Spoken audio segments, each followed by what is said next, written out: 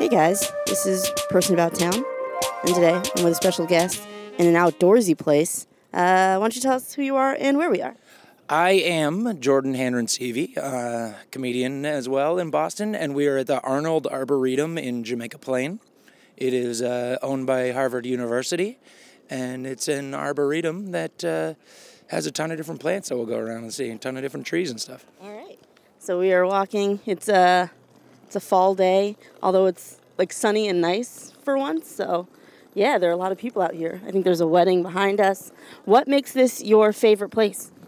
A couple things. One is it's like you're out. It feels like you're out of the city. You're actually like in nature. I grew up in the woods, so I like that.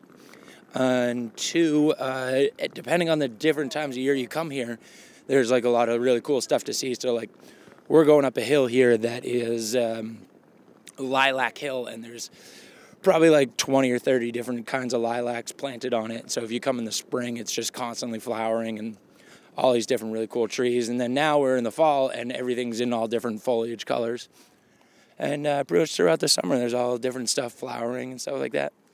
I didn't even know there were 20 different types of lilac. Oh, there's probably more than that. There's probably, yeah.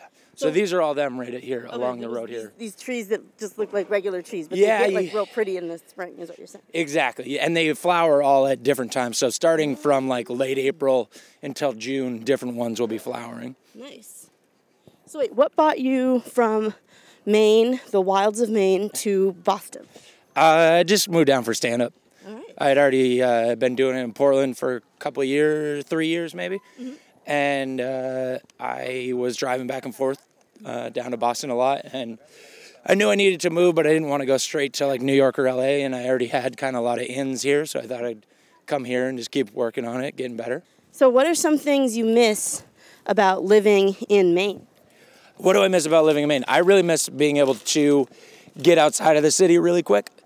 I like Boston, and there's plenty of parts of it that I like, but in Maine you can 20 minutes be in the middle of nowhere, and there's just a lot of really cool, like, I think the biggest thing is swimming. In the summertime, I love going swimming.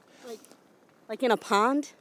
Pond, ocean, river, any of it, and there's like a million places within 15 minutes of Portland where you can jump in the water, and here it's like a good 45 minutes to get to any place that is like not weird or gross. I think yeah, Boston has definitely colored my impression of what natural water sources look like. Like, are there any? I don't know if there are any, or like right around the city, except for like the river, and I would never jump in the river.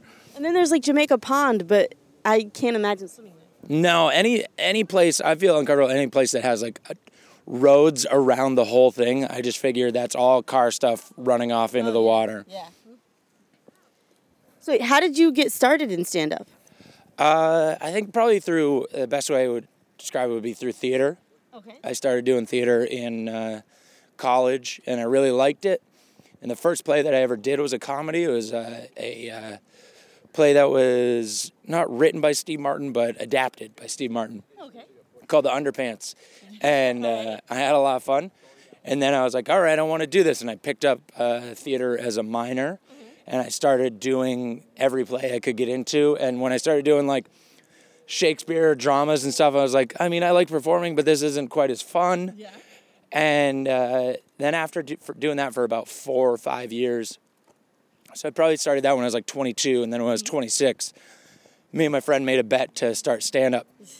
And so I did it, and the very first time I went on, I was like, yes, this is exactly what I want to do, because I don't have to learn lines, I don't have to work with other people, and you don't have to rehearse. Or rehearsal is just going to open mic, so you still get, like, instant feedback. Yeah. And those are all the things I hated about theater.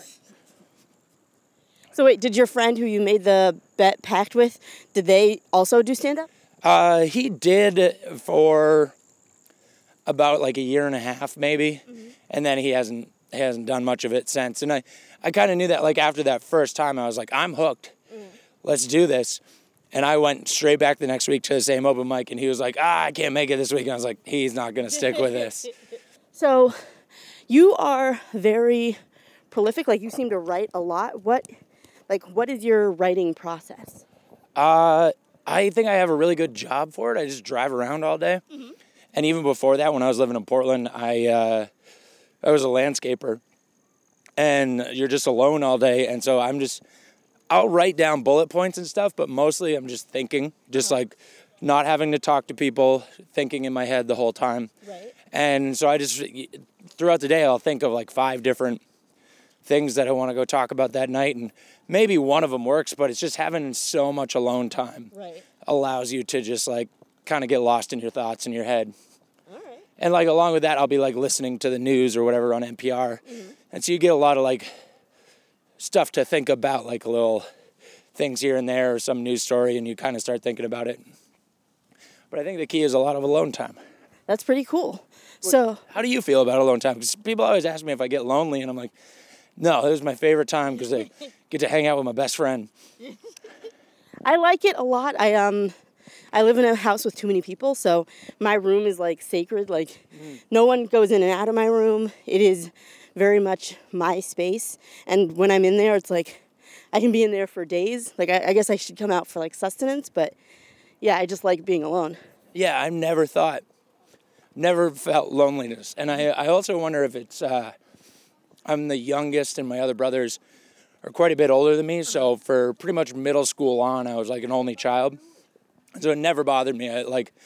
I enjoyed, because whenever my brothers were around, it was like, oh, they're going to beat the shit out of me. So like being alone was like, oh, thank God. And I always say too, I said this to somebody, I was like, you know, you don't feel alone because you're kind of having that inner dialogue. Yeah. And they're like, you mean inner monologue? And I was like, no, there's 2 of us up there. Is it 2 of the same person, or is it like, are there distinct halves? Like, does it kind of divert into 2 separate entities? I think it's like there's a guy in my head talking to the body that's moving around. Oh, okay. Kind of being like, what an idiot. Most of the time it's like, what an idiot. I feel like I think it's all one person, but I think also why I like being by myself is as an identical twin, growing up, I always had to have someone like right there. Someone was always right there. So now it's like, oh, I get to kind of stretch out and breathe a little bit. Yeah. Did you feel like growing up in school and stuff, your identity was very closely linked to them? Yes. To where like, if she did something that somebody didn't like, they'd also be mad at me. And it's like, I don't know you, dude. Like, so yes, that was frustrating. And people like didn't think of just Kenise. They thought of the 2 of you together as like that was one person. Yeah. It was weird, but you know, I'm over it now, I guess. Yeah, no, sounds it. I don't have any issues around that at all. I'm totally fine now. No, it's cool. It's totally fine. So yeah, what part of the park are we in now? So we're walking up to, I think it's called Bury Hill, and it's kind of the high point of the park. And it's this road that winds around the hill. And so up here we start getting, those are all the lilacs back that way. Mm-hmm. And then these all start to be just all different kinds of trees, from like beech trees, birch trees. Because this is owned by Harvard, their whole agricultural program is like half of it is run out of here. So there's actually greenhouses where they do specific like botany and stuff. But then this is all just kind of used as a testing ground, and also they just like to see how trees that would normally be in different climates and stuff would fare here, and if they can keep them alive and stuff like that. Yeah, it's really pretty, guys. If you come here, there are trees of all different colors, and yeah, it seems peaceful. Yeah, and that's it, especially like in JP, which is not necessarily a peaceful place, but like this is right in the middle of it. It's kind of crazy. So, what part of town do you live in? I live in Central Square in Cambridge. Okay. So, have you spent much time down here, like in JP, in this particular park?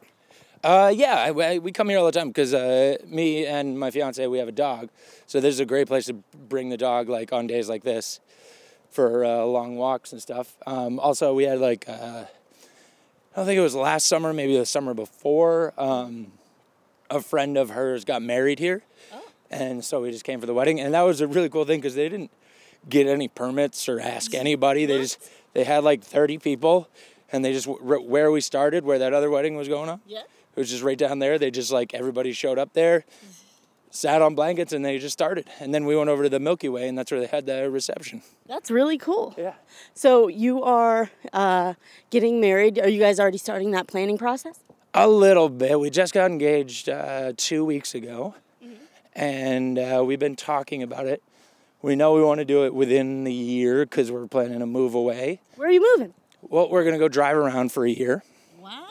Yeah, we're going to build a little mini home in the back of a van and drive around the country and kind of do comedy everywhere for about a year or so, and then figure out from all the different places we go to where we want to live next. You're going to do it in Away We Go? Exactly. Wait, is she... I was No, just asking. Okay. no, not pregnant. Okay, cool. But no, yeah, so we're going to Atlanta first. Nice. Her brother lives in Atlanta.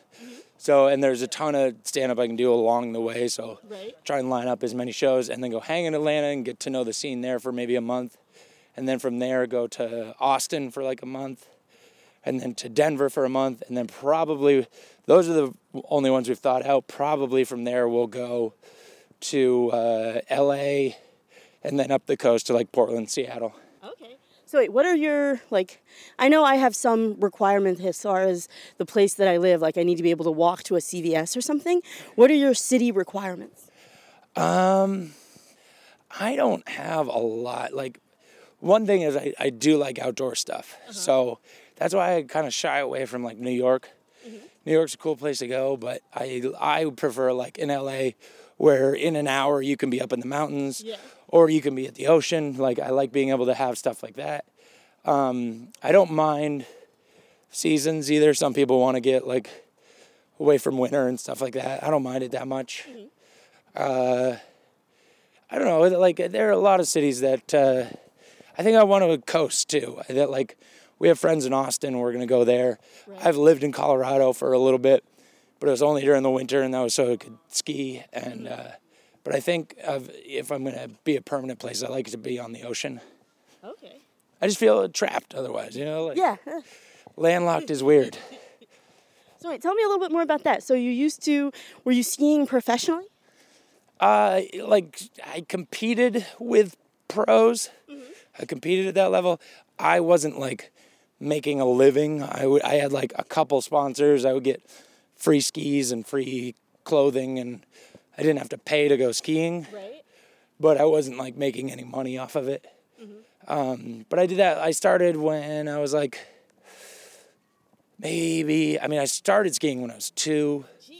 I don't know anything about babies. You can walk it too, I'm assuming. Yeah. I think it's around 1.5. I think you start walking. Wait, so they make skis small enough for 2-year-olds? Oh yeah, they have tiny ones. Yeah, they're literally like a little. Probably my 2 feet put together. Oh, okay. Like, that's how long they are. Got it. But yeah, I started at Shawnee Peak skiing when I was 2. And always skied.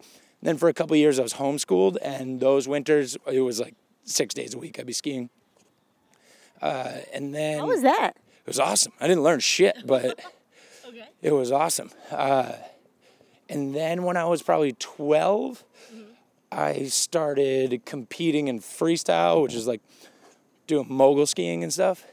I have no idea what that means. That's what originally was in the Olympics for freestyle skiing. Okay. And then when I was maybe 14, I started doing free ride skiing, which is like pretty much the same stuff like snowboarders or like skateboarders do, but you're doing it on skis. So you're like grinding rails and you're hitting jumps and doing half pipe and stuff. Oh, wow. And that was my big thing, was half pipe. I used to compete in that. Nice. So then when my senior year of high school, and the year after that, I was competing at like trying to get into the X Games and doing US Open and stuff like that. And then the year after I graduated high school, I moved out to Colorado, and I blew my knee out that winter living out there. And so that kind of ended competing for me. Damn. And then I started coaching. And I went back to the program that I grew up working at, or, Right. Going through, and I started coaching for them, and I did that for about 7 years until I moved down here. Damn. So, yeah, that seems like a pretty big part of your life. It totally was, yeah. I mean, like, I literally probably skied at least 50 to 80 days a year for, like, 28 years, and then not this past winter, but the winter before was the first year I skied once. And then this past winter, I didn't ski at all. Really? Don't Why? miss it. Not at all? No. Well, last winter was horrible here. There was no snow at all. Yeah. The winter before was amazing. I went one day, but I don't know, it's just, I like doing it, but I like stand-up so much more, and moving down here and being able to go out every single night and do stand-up, I didn't even notice I wasn't doing it. That's intense. Like that shift from like semi-pro to like not at all.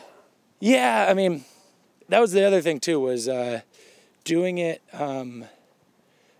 coaching, like those last 7 years or so, I would do 80 to 100 days skiing, and I would never ski when I wasn't working. I would never just go out by myself, because I'd be out there so much of the time when I was working that I never had any desire to do it. And it was at the same mountain. It was at Sunday River, and we'd travel around a little bit. But it's like I still love it, and I'd like to go back to it eventually. But I was bored of that mountain and stuff. You know, once I have maybe some money and stuff, I would travel around and go out west or whatever. But for now, I was ready to be done with it up there. So like you've always been like an active, sporty person. Yeah. Okay. Yeah, I grew up on a farm, so I don't know if you got that. I grew up on a farm. But I grew up on a farm with, like, we had hundreds of miles of mountain biking trails and stuff behind our house, and grew up horseback riding and skiing and playing sports and stuff. So. Seems so foreign to me. Really? That seems super weird to me. You didn't play any sports growing up? I did gymnastics for like 7 years, but it's like very individual, very like when you want to do it. Yeah, well, that's why I really liked, and I think that's why I like stand-up too, but I really liked freestyle skiing, was you're not on a team. You're not relying on anybody else. It's just, and it's not even competitive like fighting is, where you have to beat another person. It's literally the only competition is you to do your best. Yeah. And that's what I like about stand-up too. It's like, yeah, you might be competing somewhat, but it's like there's nothing you can do to make anybody else less or more funny. It's just about you. Yeah. I dig that as well. That's really cool. So some people have like a stand-up philosophy, like they don't like this sort of stand-up, or like they think it was better in a different time period. Like, how do you view the state of comedy today? I expect a thesis style answer. Well, one, I think it's awesome right now. I think it's like a second stand-up boom, but better because it's not all coked up, cheesy 80s stuff. Like, there's a little higher of a standard set, and I like it like that. There is way more people doing stand-up, and that makes it a little tougher. Yeah. But I don't know, ultimately there's just more places to do it and stuff, and so I think that's really great. As far as styles go, I just think people just need to find their, once you find your own style or your own voice or whatever, like, I think as long as you're striving to do that, then you're doing fine. People always kind of sound like somebody else when they start, or they have an idea of what they should sound like. Right. But then eventually, if you just keep doing it hard enough, you'll find your own way. And the only people that I really don't like are the people who are not doing it to become as funny as they can, but find it as either a means to an end, or their first goal is to make money off it. Their second goal is to be funny and stuff like that. And I think that just cheapens it for everybody else. Yeah. That makes a lot of sense. Yeah. What do you, when you see somebody who's constantly promoting shows and stuff like that, but you don't see them out at open mics, actually working on stuff. Right. Don't you think that, it's like they're trying to sell a product they don't have yet? Yes. Yeah. Yes, I do. I see that. It's like you post more than you go up. At a certain point, if people actually do buy what you're promoting, they're going to be dissatisfied with the product. So, focus on having a good product. Yeah. It's like those people that, it's like a Budweiser versus, a craft beer or something where, Budweiser's, they're a different level, but it's like the dudes who don't care if you find out about their beer. Ultimately, Heady Topper in Vermont, they're we don't give a fuck how much you want. This is what we make. We only make this much of it. Right. And it's a phenomenon because they're just focused on making the best stuff. Opposed to the people who are we're going to get it in every store. And you're well, then you're going to lose quality on it. Yeah. And that's what I feel about some comics who are just it's just my goal to run all the shows in town or have the best. And it's like, but you don't ever, you're still doing that same 5 minutes you did your first year in, and it's not good. And this is the top of the hill, though. And especially even, that's what's cool about this place is right now it's all, you just kind of see the trees and everything. Yeah. But even if you come in here in the dead of winter, there's no leaves and you can see all the way to downtown. And so, like, even in the winter when all the trees are dead, there's still cool stuff to see here. Because right now I can't see, like, I hear, like, a vague machine noise in the distance, but it is just nature all around. Just trees. I think out that way is, like, towards South Shore maybe, or, like, Western Mass, and I think the city's down that way. Okay. But, yeah, you can't really see it, but you come here in the winter and you can see out from, like, every view because all these leaves are down. So, wait, you come here in the winter? Sometimes, yeah. I have to remember you're from Maine, and that's like an acceptable thing to do with your time. A couple winters ago, working landscaping, I was coaching skiing and doing landscaping, and I was outside almost every single day of the winter, and I would go cut trees to, like, there was this person who wanted a bunch of trees cleared out in their land, and I would just go out, you just get your snowsuit on and stuff, and go out with a chainsaw at like 8 a.m, and you're just out cutting trees until noon, and then you take a lunch break, and then you go back out, and you're working so hard that you're like sweating all day. You don't even notice, but it's like 25 degrees out, and you're just like chomping through snow. Coming into your lungs, like.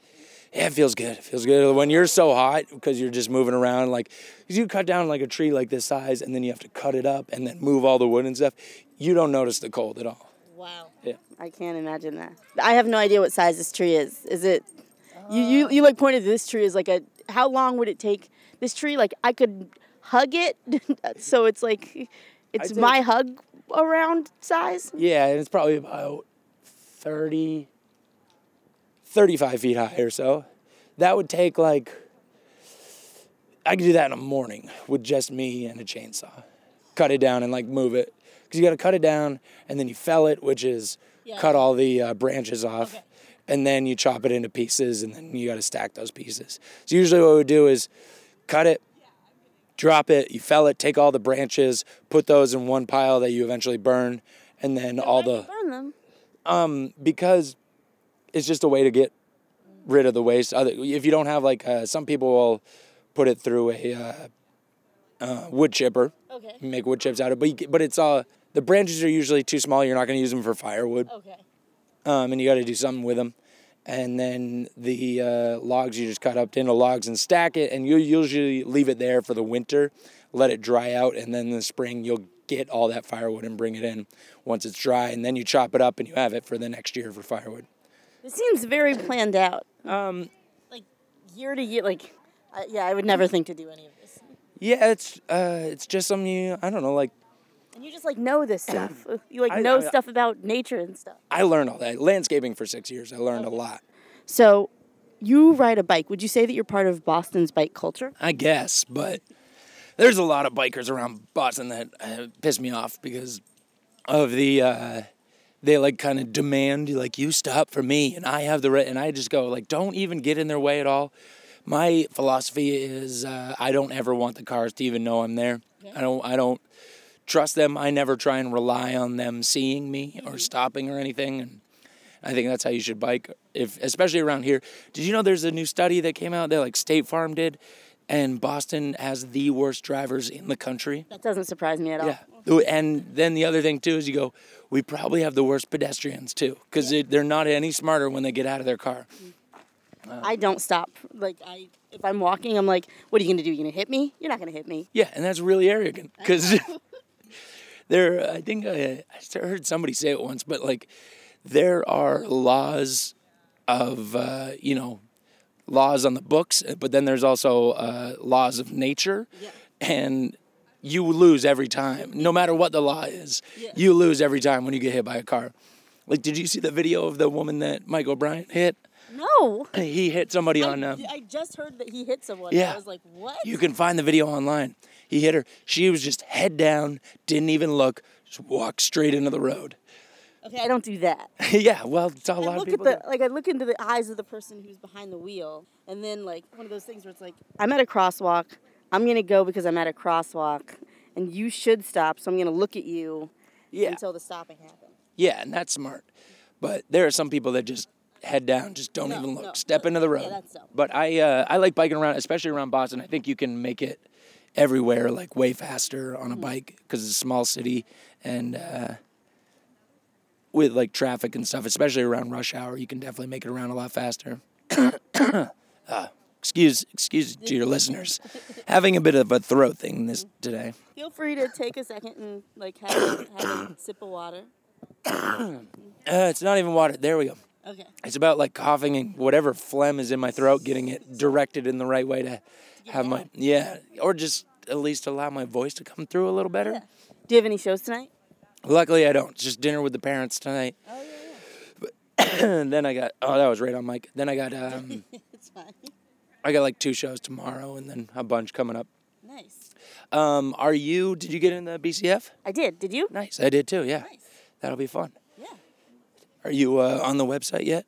No, it irks me to no end. People are like, hey, here's the list of people who got in Boston. Who do you think is going to do well? And I was like, well, my name's not on that list. Yeah. Don't get me wrong. I'm not like, I'm going to win it. But like, I would like to do well if that's what you're asking. But my name is not in this list that exists now. So, yeah. Well, I figured they didn't put me up there because they don't want to spoil the winner. So, yeah. I would not be surprised at all if you won. Me either. No. You know how funny you are. Like, yeah. Yeah, but there's a lot of people, like, I feel like there's people like you, there's, one time, me and Rohan were doing shows, and, like, one night, I crushed and, like, nobody liked him for some reason, and then the next night, it was, like, the complete opposite, so it's just, like, it's so much of the crowd and how your jokes are going and stuff, and, like, I do a lot of stories, so it's, like, if they're not on board in the first 5 minutes, it's not like I can just flip to something else. When you were first starting, did you try to do like shorter bits and like one-liners or anything? Yeah, I did a lot of, not necessarily one-liners, but it was a lot more like set-up punch or like set up and then tag. Mm-hmm.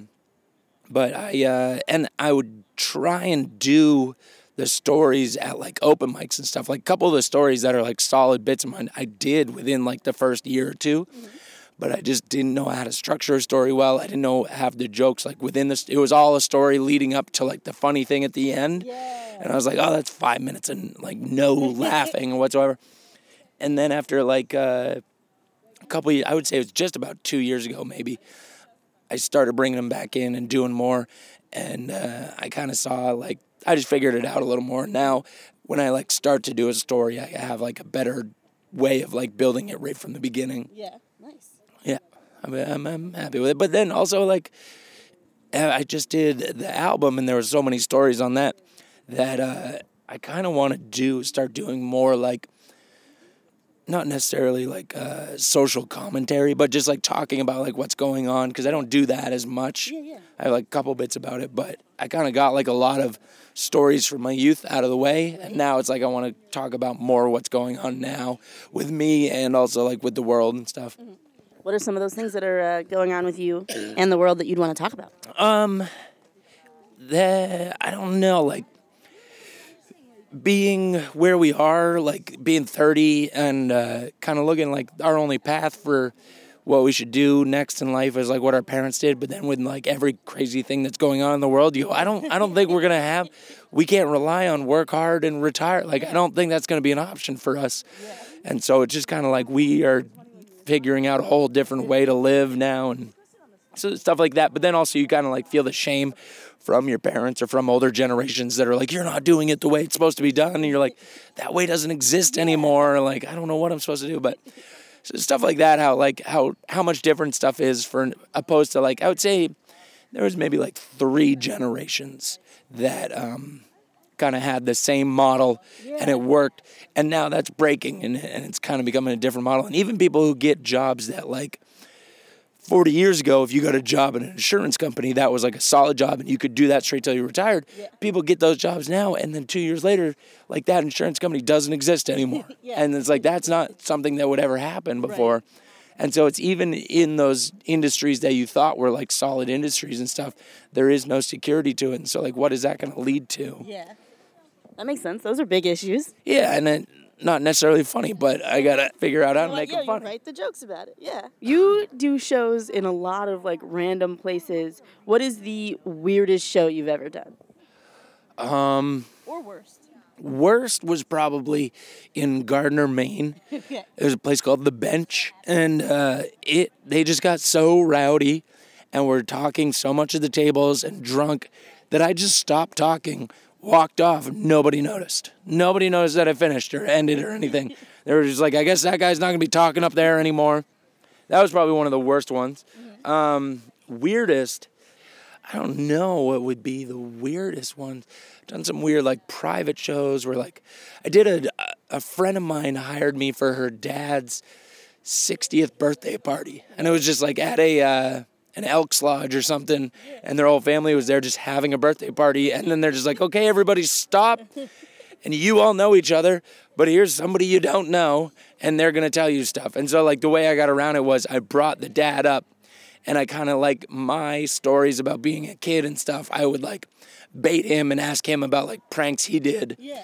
And he would tell some pranks and everybody would laugh at him. And then I'd do my bit about doing pranks. And so it kind of got everybody to listen. It was like a little bit roasty where I would like josh him for whatever weird stuff he did or anything. Yeah. But it ended up going well, but it was definitely one of the ones where I was waiting to go on going like, there's no way this is going to work. Like nobody wants to stop what they're doing and listen to me. And there's 4-year-olds here and I don't do that clean of stuff. But she kept going like, don't worry, we all swear it. Say whatever you want. I was like, okay. Yeah.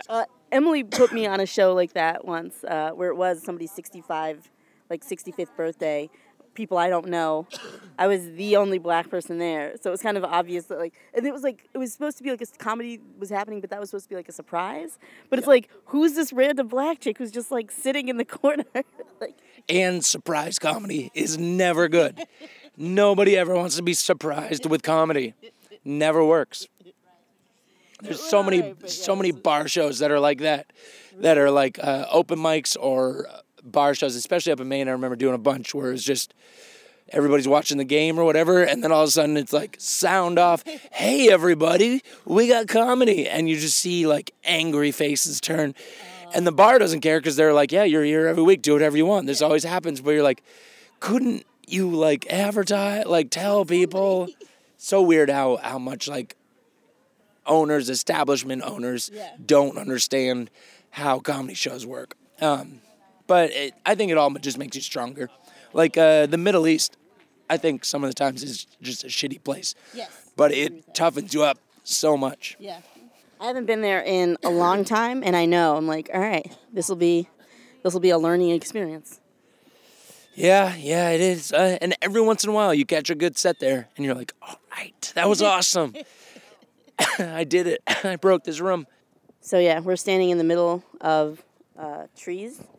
There are paved paths, but it is very natural around us. Yeah. These are all oak trees. Do you just know that? Yeah, from the leaves. Okay. Yeah. I mean, I figure that's how people recognize trees. You know how to recognize them based on their leaves. Cool. Yeah, some trees leaves, some trees it's bark, so we're actually going to go to the left here. Okay. Nice wood chip path. I took a couple botany classes in college too, and we learned how to identify trees strictly based off the bark. Wow. But that's a lot tougher. But it's also like, for around here, this climate, I know, because I was planting them all the time and stuff, what a lot of the plants are. Where, like, I'll visit my brother in California, and I don't know what anything is.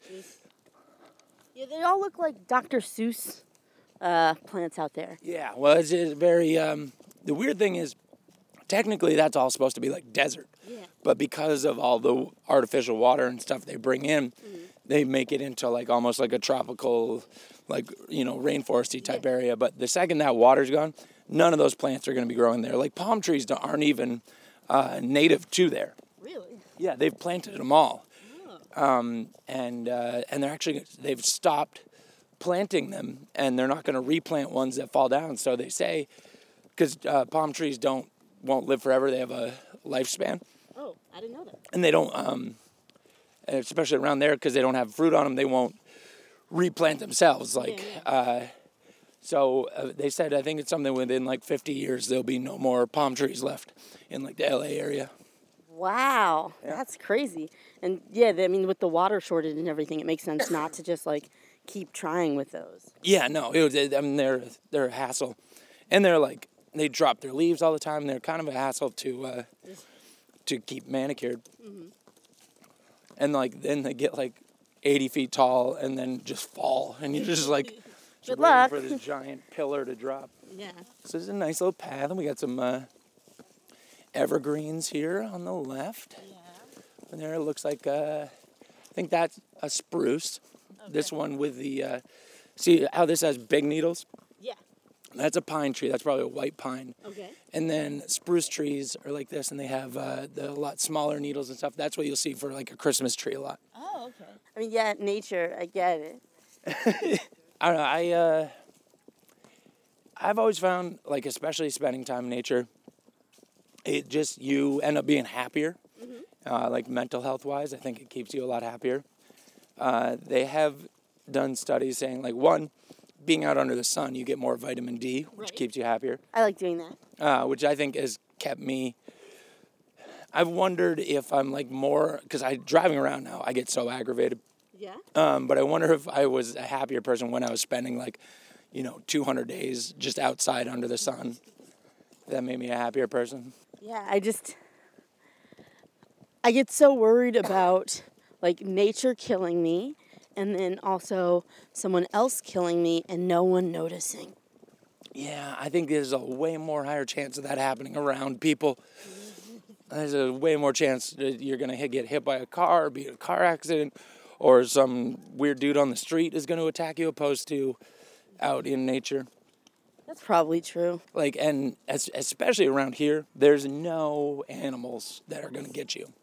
Like, even there's no poisonous things, except for like poison ivy. And once you know what that looks like, you don't got to worry about it. Got it. There's no spiders or snakes or anything that can kill you. Really? None. I think they say there's like one.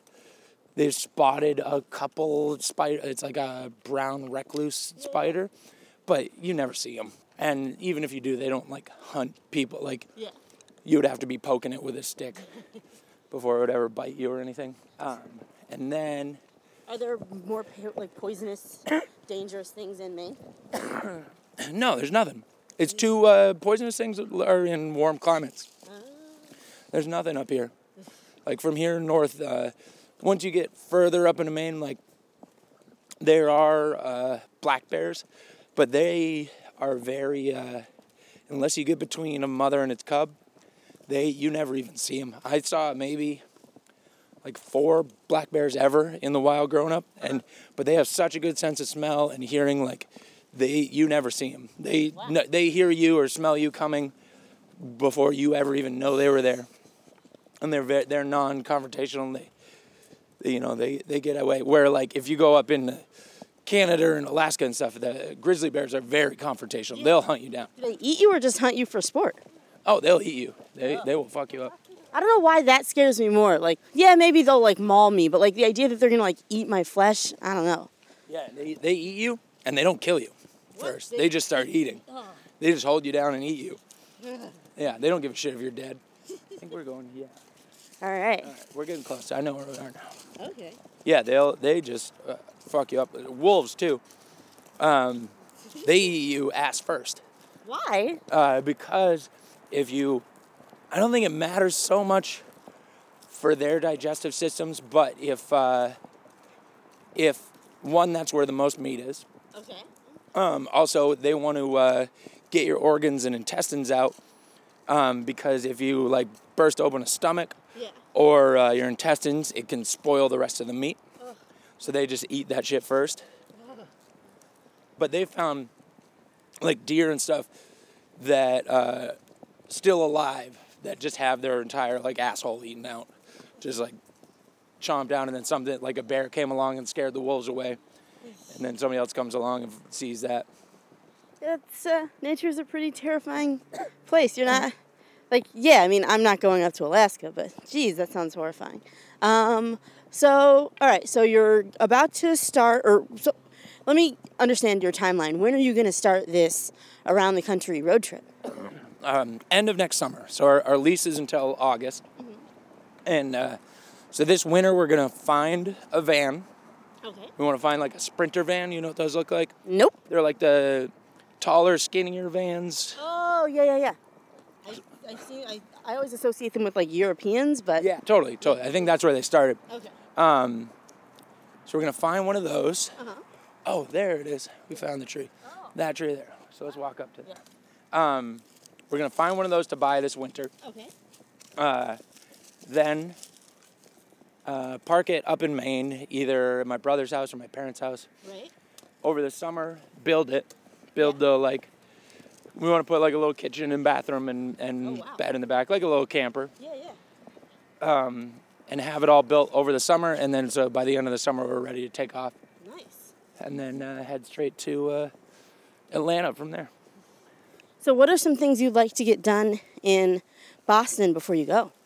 I think the only goal I have left is I want, which you're doing tonight, I want to do the Wilbur. I'd like to open for somebody at the Wilbur. Because that's the only venue, other than like the giant ones, which I don't really care about, that I haven't done yet. Yeah. That makes a lot of sense. Have you done a show there before? Never done a show at the Wilbur before. It's actually, when I went in and saw you guys when you were going to see Whitney Cummings, that was the first time I'd ever been in there. Really? And it's a lot smaller than I thought it was. Huh. I think I've seen specials that were filmed there and it looks bigger, I think, on TV and stuff, but I felt it was more intimate than I thought. So. I've seen so many people there. Like I saw Aziz, I saw Mike Kaplan, Rob Delaney, Whitney Cummings, a ton of people. All right, so we are, you got to clear the brush. I can't, all right. I think I got that one. Okay, thanks. There you go. We're underneath a tree now, but it's like no, I'm fine. It hit my hair, and it was a whole thing. Oh. No, I'm fine. I'm fine. I can do this. There's an easy path laying over here. You shitting me? Yes, but now it's all about the adventure. Okay, so describe where we are. I think this is like a weeping beech tree, and basically it's all these branches that go up and then down all the way back down to the ground, and some of them, it's what's called tip rooting. So it grows back into the ground from the tip of the branch. Oh, yeah, I see that. So that's where you get like stuff like this. Like you see this was trying to, this was sending off. Too soon. It just wasn't close enough to the ground. But it then, like that's what happened here, and it went back in and then grew that up from there. Holy cow. But it creates this like really cool canopy that you can kind of shelter you're under, which if I was ever homeless, I would totally take up camp in a place like this. Yeah. Nice. But then I was here with my niece and nephew one time, and it's pretty good climbing too. Oh. We like made it a ways up there. Wow. And there's a lot of people carving into the side of this one too. Yeah. A lot of relationships, a lot of initials. It's all right. It can hurt the tree a little bit, I don't mind, but whoever this asshole is who spray painted a tree. Yeah. It's a bit much. And it's not even good either. Just like straight up letters, not even a tag, just Reed or somebody. Just fucking. Yeah, Reed. All right. So we've been walking around for a little while. Before we wrap up, I usually ask a couple questions. Like, what is something like nobody knows or like that people would be surprised to find out about you? I was trying to think. I think maybe like I tell people this every now and then, but I am a huge Dave Matthews Band fan. Really? Love Dave Matthews Band. Unapologetically. Oh yeah, no, because they are incredible musicians. I get why. Here's the thing. I love Dave Matthews Band. Yeah. I hate Dave Matthews Band fans. Okay. Having been to a few shows, like there are douchey bros there. There are people that I hate there. There are people there that just do it for like the party and stuff. And like I do that. I'll get drunk and high and stuff, but I love the music. Yeah. And it's incredibly hard music. Like I try and play the stuff on guitar. Their drummer's one of the best drummers. Yeah. And yeah, I'm totally into it. I don't give a shit. What's your favorite Dave Matthews Band song? Either Jimmy Thing or the song that Jane likes, which he wrote for his sister. Okay. Yeah, his sister's Jane. Okay. He wrote a song, she liked it, so he called it the song that Jane likes. Nice. Which are two lesser known ones. That's the other thing too, is if you base them totally off of what they play on the radio, it's somewhat what their sound is. Yeah. But if you get into their deeper stuff, like it's definitely gets a lot more complex, a lot of stuff that's not like radio friendly. Mm-hmm. Like people always say that about Fish too and stuff. But I really like it. Yeah. Nice. I don't give a shit. Who knows? Yeah, I'm not apologizing for that. That makes sense. So, what things do you think you're gonna miss most when you leave Boston? Drinking.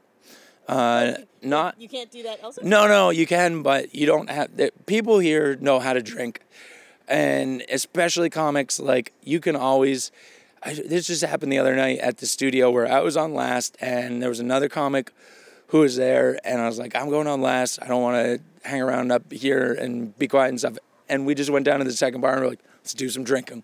And I feel like, especially being out in LA or New York, there's not, people are like way more, some would say like health conscious or whatever, but I just like, I don't know, there's unapologetic drinkers here. And I like that. There's also people who get sober and none of them are annoying, sober, like, maybe you should think about getting sober too. Like, they're all like, no, man, you can hold on. I couldn't hold on. I slipped, my bad.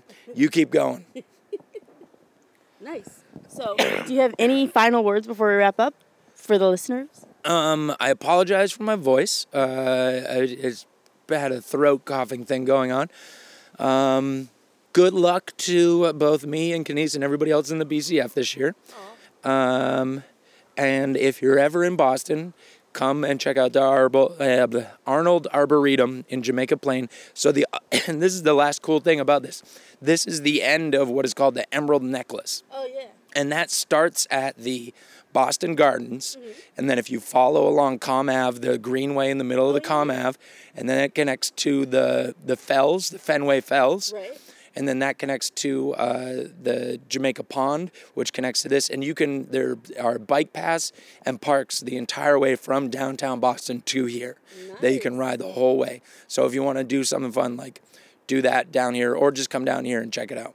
Nice. All right. As we walk back out of... Here, let's go around. Yeah, let's go the easier way. Let's do that. Do you already know who's going to take over your show when you leave? That I don't know. So, if anybody's listening, 10 o'clock Wednesday nights at The Burn, come to that. It's a great comedy show.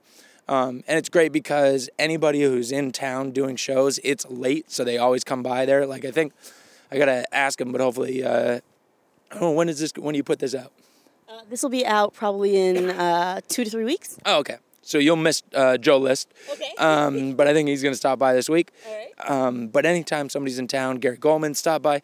Marlon Wayans has stopped by before, not when I was there, but when Steve was doing it. But it's a great show. I've been prospecting, looking at a couple people, see if they want to take it over, because it's the type of, it's a difficult room at times. Like, person needs to be good and go with the flow, but also like, it's not the type of thing like you could make it into like a real book show and stuff, but I like the atmosphere of like, you never know what's going to happen. Yeah. It's kind of late night. It's kind of like, you feel like wrong about being there. Not like wrong, but like speakeasy a little bit, because you're going into the back room. You walk through this bar, through craziness, and then like just keep going through the craziness. There's something in the back.